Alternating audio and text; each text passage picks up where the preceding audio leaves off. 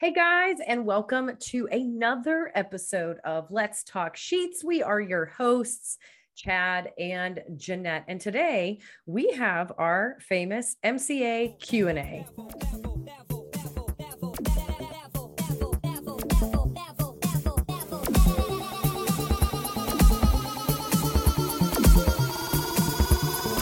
Take it to the next level.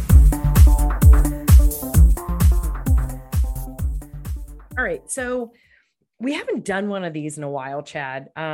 It's probably been, it has to have at least been 2 months before the last MCA Q&A. And for those of you who are just new and joining in, our MCA Q&A is where we answer your questions that you submit. Sometimes I find some really, really juicy ones on some of the Facebook groups that I belong to. And this is where we just take those little itty bitty questions that aren't really enough for a full episode and turn them into answers. So without further ado, let's jump into our first question. This one got a couple laughs on the comments. This was on a Facebook group. Does anyone else here comment on their clients' tattoos? This is a good one. It's interesting. And, I think folks have gotten to know us by now, but we definitely come from two different worlds with different perspectives. And I think that's really what makes us awesome. You have 7 billion tattoos. I have 0. You're a massage therapist. I focus on, growth consulting and technology. So, I'm interested to hear what you have to say about this because I already know what I think. Okay, so personally, I do not comment on my clients' tattoos during the session. If I notice something that is visible when they are fully clothed, such as arms, neck, legs, if they're wearing shorts or a skirt, maybe I might say like, hey, I really like that tattoo. That's it. I don't ask them questions or anything because some tattoos can have some very personal meanings to them. And I mean, some people it might just bring up some stuff that they don't want to discuss, but there are therapists out there that during the session might say something like, hey, I really like this tattoo. What led you to get this on there? And in my professional opinion, that's not really something that I would want asked during my session because I'm focused on my body, my massage. I'm not really focused on why I got this dragonfly on my arm. You know what I mean? So to answer it simply, no, you don't say anything. Maybe after you've had that client for a little bit. I mean, I specifically have one client that drives 45 minutes to see me because I am the only therapist who has not said anything about her tattoos. Like she felt comfortable coming to me, not only because I had tattoos, but because during the first couple sessions, I not once was like, oh, you have this on your thigh. Why did you get that done? Yeah. And some people, even if they are heavily tattooed, still feel judged.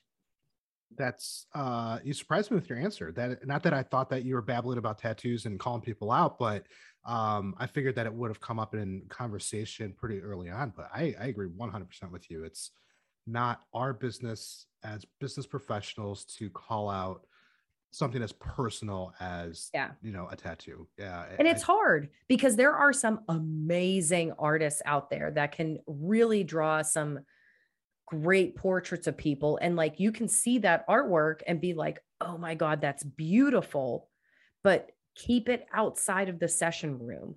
Like when you think about it, you want to ask yourself, is this going to contribute to the session itself? Yeah. Like, does anything you admiring, is that going to make that trigger point disappear? Is that going to make them relax more? Probably not. So if you feel so if you feel like you need to say something about their tattoo, leave it for after the session and just be like, hey, I just wanted to say the artwork that's on your back is gorgeous. Leave it at that. Don't ask them questions about it. Don't say, why did you get that? Yeah, you said it phenomenally. I don't really have much more input. Great job, Jeanette. Great job. Great job. Where's the applause? Where's the applause? That's exactly it, though. Honestly, I think that it's not as the standard that we should hold ourselves to, as well as what the expectations are that our clients have of us, are to focus on why they're there, and it's not to, you know, if somebody walks into your studio, they're like, "Oh, dude, sweet, you got tattoos." Okay, that probably opens up the conversation in a way, but you allowed them to open it. You didn't force it. So if you're allowing your clients to open up and go down that path of that conversation, by all means, if you're comfortable, follow suit. But in no way, shape, or form do I believe you should start that conversation. Yeah, no. All right, next question. How do you guys feel about a client taking a phone call in the middle of a massage? Okay. I kind of want to kick this one off. So go for it. Here's how I feel. They paid for the session. They can do whatever they want within those ethical and standards and, you know, the expectations you've set. So if your protocols and your processes and your disclosures and all that stuff all say phones need to be turned off, and they decide to take a phone call, they violated your policies. That's when you should be having a conversation with them and saying, we set this expectation, what gives, right? But if you don't have those policies in place, they paid for that time. And if they want to spend 20 minutes on a conversation, not while you're touching them, I would say that's a hands-off period of time. But if they want to spend 20 minutes of their time taking that phone call, my opinion is, by all means, they pay for that time and they can do whatever they want with it, as long as it doesn't tread on, you know, causing an issue. As long as there's no ethical boundary violations, as long as they're not violating any of your policies or procedures, I think that's, you know, I might find myself in a situation where I'm expecting a call, and I might ask my massage therapist, "Hey, you know, somebody's in the hospital. If my phone rings, is it cool if I grab it?" What are you going to say? No? I mean, yeah, that's not a cool move. Well, but so there has to be some context behind it, and you have to make sure that the expectations are set, I believe. Okay, so I totally agree with everything you just said, and I think let's take the one-offs. Well, no, we'll include them. If it's a one-off, yeah, I mean, people have important things to attend to, and sometimes you just got to give them a little break and say, yeah, that's fine. Your auto mechanic is supposed to be calling you. Keep your phone on. That's fine. However, if you do have, the real way to avoid this is exactly what Chad said, was to have a policy in place that cell phones must be on do not disturb. Having that policy in the first place, just as a general thing, is a really good policy, because a lot of people, I've had clients that treat their massage session like they're in a meeting. Like they're like, "Hey, I have to take this call." And I'm like, okay. Now, the only way that I've been a little bit different is I've still worked on them. Now, if they needed to take a call and I was in their upper body, I just really quickly just transferred down to their legs, worked their legs while they took the call, and that was fine. And I actually have one client who needs to have his phone on because of the job. Actually, 3 clients that need to have their phone on because the job they work. Very rarely have they taken phone calls, but one of them takes usually 1 phone call each session.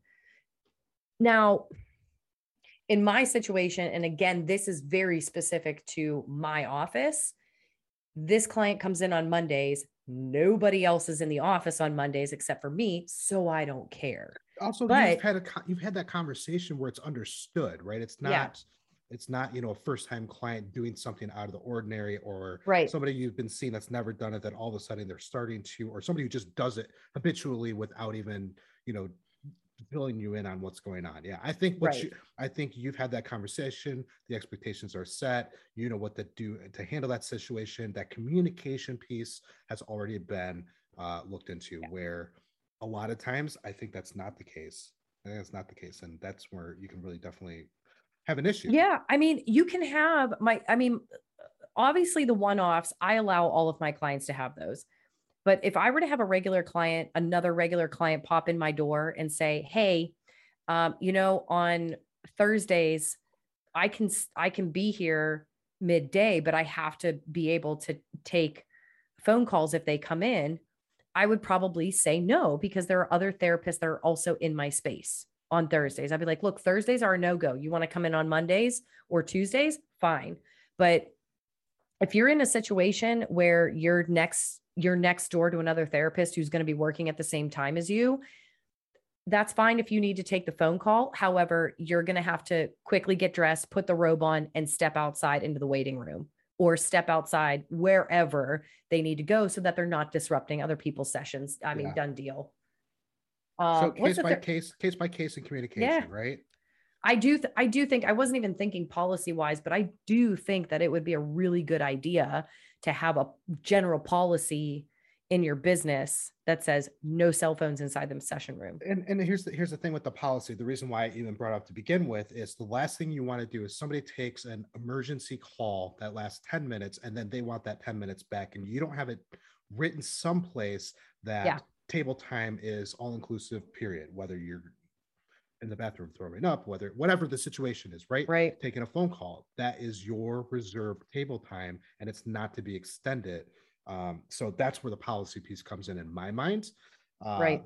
But no, I agree. I think it's a good idea to have it written and something that they initial off on during their intake, that they agree their phone goes in do not disturb. And if that means that particular contact that may need to get in touch with them, they need to add them to a favorite so that they can break through that do not disturb, fine. But they need to understand how to handle that you have rules to follow within your walls. Again, what do we always talk about? Transparency. Yeah. If you run into that situation, just be transparent, have the conversation. All right. Third question. These are good ones. Making your own lubricant, pros and cons. Okay. So this wasn't really a question. The way the question was phrased was, hey, I'm considering making my own lubricants using essential oils. What are some of your favorite scents? Now, I do understand that scent is very important, especially when we're seeing people midday who might stop at our office, get a massage, and then continue to do grocery shopping, stuff like that. Totally understandable. So I am not picking this person apart for their post, meaning you're making essential oils for the wrong way, because that's kind of where my answer is going to be. You should not be making essential oil lubricants based on the scent. You should be making them based on the efficacy of what oil you're putting in there. So if the oil does not have some sort of massage benefit, relaxation, muscle tension, assistance in decreasing that, blood flow, circulation, stuff like that, you probably shouldn't be putting it in with your oils. Now, some massage blends, like some people might say, oh, I just add eucalyptus. Well, not everybody likes the scent of eucalyptus. So yeah, adding in a lavender or a floral one helps for scent wise. But to answer this question specifically, and I'm a doTERRA wellness advocate, so like I would never advocate for somebody to put a lubricant on a client that smells like roses just because it smells like roses. I would always say, I mean, I in my own use fractionated coconut oil with doTERRA's Aroma Touch blend or regular fractionated coconut oil. That's all I use.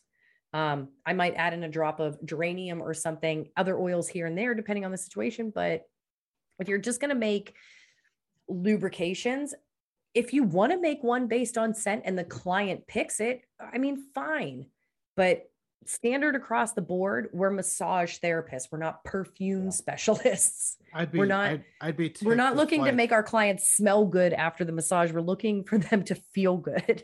I'd be ticked if I went in for massage and wasn't given the choice of the scent, but all of a sudden I smell like roses. When you said roses, I would be livid that I wasn't given that choice, because my choice should be no scent. I don't want any scent. Yeah. Right. If you want to help open up my, sinuses or whatever, and you want to drop a couple peppermint drops and put it below my face cradle, okay, cool. But that's not part of the lubricant that's going to be used on my entire body, where who knows who I'm going home to or what I'm going home to, right? I might be going home to a house that has an allergy or a sensitivity to smells. Right. And I was not given that, so yeah, you're 100% right. You're the way it's posed does sound like they're also doing it. It sounds like for themselves, not for their client. They're doing it because they want to have pretty smelling things, not because it's in the best interest of the client's, You know, Yeah. so I'm glad that I mean, you said it it's way not better that than me. You said it it's way better not than that me. it's not that scent isn't important, because ultimately, like 9 times out of 10, any female that walks into your office and comes out smelling like roses or lavender or whatever is going to be happy. But you can't assume that. So, I mean, yes, make what you want to make. It'll be really helpful. It might lower your costs. It might be more cost effective. It might last you longer. It might really help with your massage. Heck, it might even help you retain clients. But base your lubricants off of what is going to assist you with actual muscle tension release or whatever modality you're doing. Okay, so have a purpose that is massage session Correct. related. Got it. Correct. Ooh, the next one's a good one. Okay. How do you deal with a massage haggler? You fire them immediately. Okay. So this is where Chad and I are going to disagree, because I do have some people that are on an exclusive rate because of certain situations. Most of my clients that are on exclusive rates are because they are retired and on a budgeted income. Okay, wait a minute. But I get that. But okay, so let me ask. But they can also be hagglers. I know I'm interrupting you, but you are. Is this because though you had a conversation with them and came to a decision? That was my next point. Okay, because if somebody is straight up saying, "No, I'm not paying you $60," okay, well, you know what? Get bent. I'm sorry if you don't respect my time and what I bring to the table as a professional. I don't need to see you. So sassy today. I love it. I'm serious though. Like that. I know you are. It's such a slap in the face, and those people.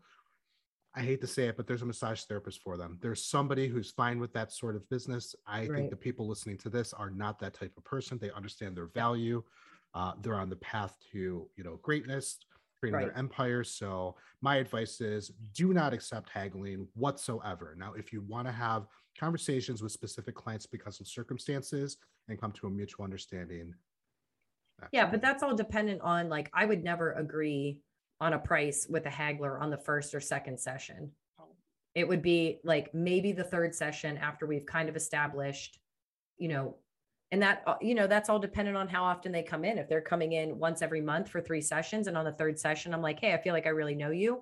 But if they come in haphazardly 3 times over the course of a year, and all of a sudden they're like, I don't want to pay that rate. Like, yeah, I'm to the door. Bye.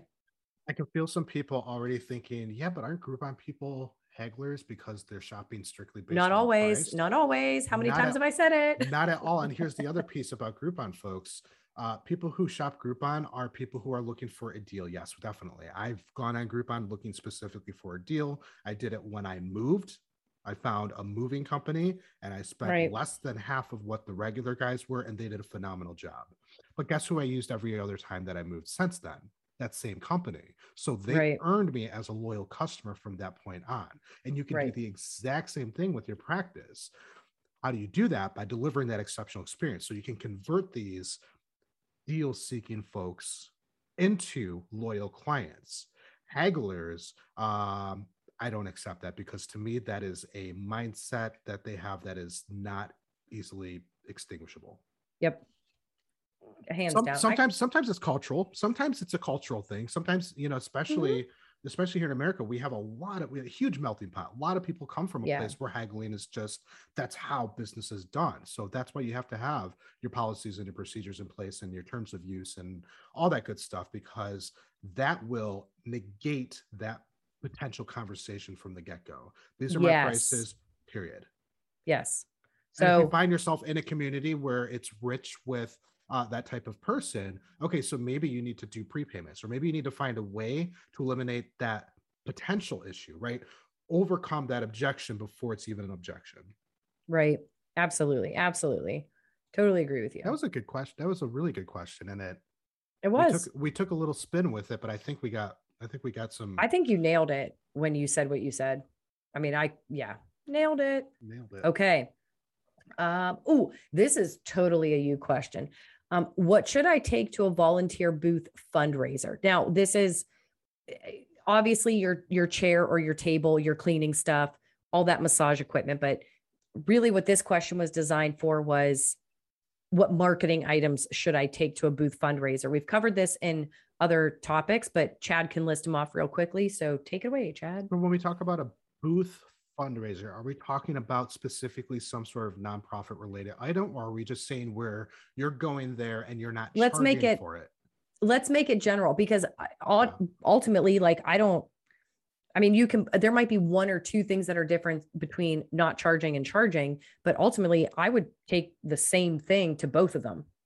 For sure. How you negotiate with a nonprofit is going to be different. You're literally going to ask for somebody, find a company to sponsor the massage chair, is what you're going to do. That way you still get paid. But we can do a whole topic on how to do that. When it comes to taking a chair massage for like a booth fundraiser sort of thing, listen, you need to have your business cards, and you need to have 10 times as many as you think you need, right? If you think you're going to see 20 people, bring 200. I promise you, you do not want to run out. It's better to have too many than too little.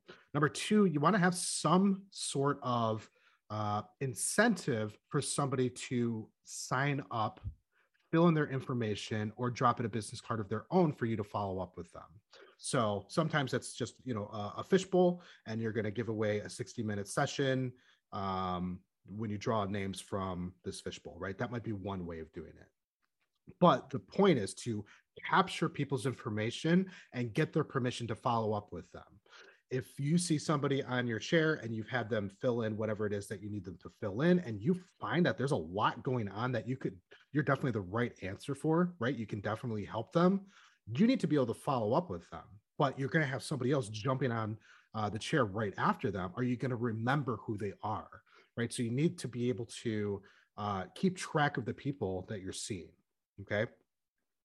I like digital because a lot of people have really crappy handwriting, including myself. And if you can't read their handwriting, you can't follow up with them. So if you have like a QR code that scans and it's just a simple form, name, email, phone number, is it cool if I call you to see how you're feeling tomorrow? That's all you really need, right? So you do that and you've got a way to follow up with them. But now you also have all of their information. You can add them to your newsletter, because all of these free items that you're doing, these fundraiser or nonprofit, or just setting up a chair at a gym, whatever the situation is, those are all marketing opportunities for you to get regular loyal clients. And you can easily give away 50 free chair massages and get nothing out of it if you're not following up with these people. So some sort of giveaway / information capture, making sure that you have business cards, and having that genuine, keeping notes of the people that you've seen, so that when you follow up with them, you can say, hey, Jeanette, I saw you at the other event. It was so great to meet you. I told you a little bit about your left shoulder. I'd love for you to come in so that we can see what we can do about that, whatever that situation looks like. But you've taken a couple of notes, so you know how to personalize that experience with them. The only other thing that I would add into there is to check with the booth, whether it's people that come to your booth are paying, or if especially if it's a nonprofit, I would check with that nonprofit to see if you are able to put out a tip jar, and you could advertise that 50% of the tips or 100% of the tips or whatever that goes in here gets donated to that nonprofit charity. And that's a great community Facebook involvement post that you can put up. Like, hey, I'm at this nonprofit, 100% of the tips go here, come visit me today. So that's the last minute thing that I have to add in, because I know that I've seen that at some booths. I've also seen it where there's a massage chair in the corner and nobody ever visits because they're shy. If there is a DJ or some sort of organizer, talk to them, network with them, and say, hey, listen, I'm over in the corner. You want to holler me out? Shout me out a couple of times. That would be awesome. Yeah. And they'll say, hey, go check out my friend, Jeanette. She's in the corner. She's doing free chair massage. Go check her out. Whatever it is, right? Or chair massage, $1 a minute, whatever your situation is. But make sure that you're getting, that foot traffic, capitalize on it, control what you can control. Right. Now we have one more question. There was a post put up in a Facebook that said, I read an article that said most LMT careers last about 8 years. Is this true? Now, anytime I see any of these types of questions, it normally revolves around burnout. What do you do to avoid burnout? And most of the responses are about physical things. Take care of your wrists, self-care, make sure your body mechanics are appropriate. And while that's all true, we need to think of the business side of it too, because it's completely possible that you burn out because you're having trouble actually running your business. Your massage sessions could be fine. You're in no physical pain, other than like occasionally a sore wrist after a long day. But burnout can happen when you don't understand your business, because being confused, like within your mind, and going into the session room going, oh my gosh, I still have to do this and this and this and this and this, can be just as much burnout as it is injury to your body. No, like, I mean, those are my thoughts on it. I just get it. It's amazing to me how many people equate burnout with injury when that's not really the whole pie. Yeah. We did an episode a couple ago, episode 49, we talked about burnout, and we talked about it beyond just that physical. And I think that's a really good episode to go back to, because, we spent just over half an hour really talking about the different elements of burnout. And it's more than just that physical. And when you talk about, would you say 8 years as the, listen, I know people who are 40 years in, and I'm not to say that 40 is the average by any means, but when I don't really know where they're getting that statistic from. Listen, forget about the statistics. If it's 8 years or if it's 80 years, I don't care. You need to do what's right for you. And if you do your business, if you have that strong foundation and you're retaining your current clients and you're constantly getting new clients that, are a perfect fit for you, and you love what you do every single day, and you take care of your body and you take your vacations and you pay yourself adequately. If you do all of these things, you can have that robust business that is one of a couple of things, something that you're happy to retire from when you're ready, one that is sellable, that you can sell to somebody else because it's robust, or you got 15 people who want a piece of it and you franchise it out to them, right? But at the end of the day, it's not because of burnout. It's not 8 years because of, whatever. I mean, listen, part of that 8 years, also people leaving the industry for other reasons. They no longer need the income. Whatever. You said that beforehand. You said that before we started recording, was sometimes people work and then they meet someone who can pay all their bills and they're like, well, shoot, why would I work? Or they have 3 kids and suddenly they can't work because their partner makes more money. Like, there's all sorts of other reasons for LMT careers to be done after 8 years. It's not always burnout. I think there's also not a lot of industries. There are some, there's other ones. So I don't want this to feel like an argument by any means, but I don't think there are a lot of other industries that are as physical as massage therapy, but are so, as far as the pro themselves, are so skewed heavily to one gender than the other. I think it's rare that you get where you have, what is it, like 78%, maybe even more, are female, but also such a physically taxing industry. I mean, I honestly can't really think of anything else that is like that. I mean, so, there's other contributors to it, but, set yourself up for success by taking care of yourself mentally, physically, having a business set up in the right way. And I think you can have a business that lasts as long as you want it to, whatever number that looks like. Right. And that's it. 6 questions. It didn't seem like 6 questions. No, it was 6 questions. All right. So next week, we have, we're going to be talking about where should your booking link be? This is pretty much going to be like a whole Chad thing. Chad's really good with marketing, but for those of you who have been in business for years, this is kind of be like a double check to make sure that your booking link or your website link, if you don't have online booking, are in every single place that they should be. So until next Saturday, guys, keep folding your sheets. Have a nice week.